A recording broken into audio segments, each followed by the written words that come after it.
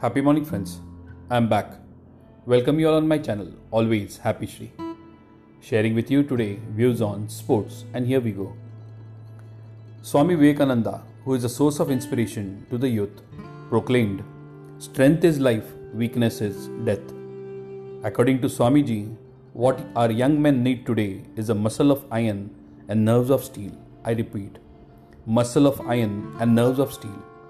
One can acquire a strong and radiant physique and also a healthy mind by playing some sports. A student with a sound mind can grasp the lessons very well. Everyone needs to exercise regularly to stay healthy. One of the most enjoyable way to exercise is to take part in organized sport. Nearly all children join in sports, and many people do so throughout their lives. What game one should play for recreation and fitness depends on his choice and suitability. You can play all games. If the neighbor's son plays cricket, should you also go for cricket? No, the game you must play must suit you and your skills. Whatever game you play, regular practice is important. If you are not regular, you cannot achieve success. Generally in school, the students who are good at studies stay away from sports. Invariably, we find that the students who are good in academics are weak in sports, and those who are good in sports are weak in academics.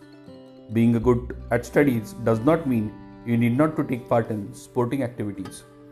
You should realize that all the competitions in life are not for winning. When you do not win, you should learn to be happy for those who do so. But then, sports are not physical exercise alone.